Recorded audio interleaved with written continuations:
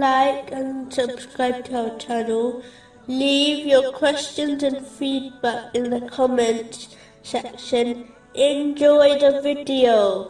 Continuing from the last podcast, which was discussing chapter 40, verse 27. But Moses said, "Indeed, I have sought refuge in my Lord and your Lord from every arrogant one who does not believe in the day of account."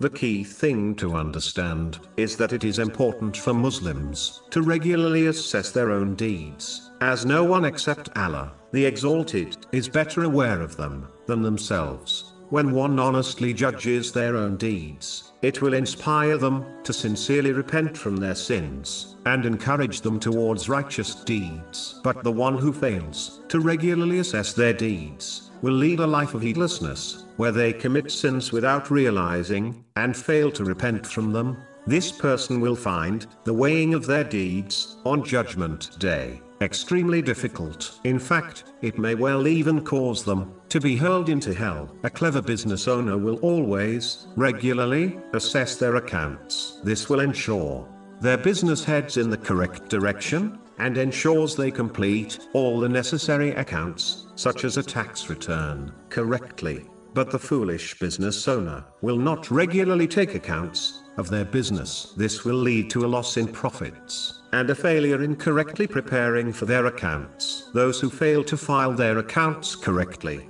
with the government face penalties, which only makes their life more difficult. But the key thing to note is that the penalty of failing to correctly assess and prepare one's deeds for the scales on Judgment Day does not include a monetary fine. Its penalty is more severe and truly unbearable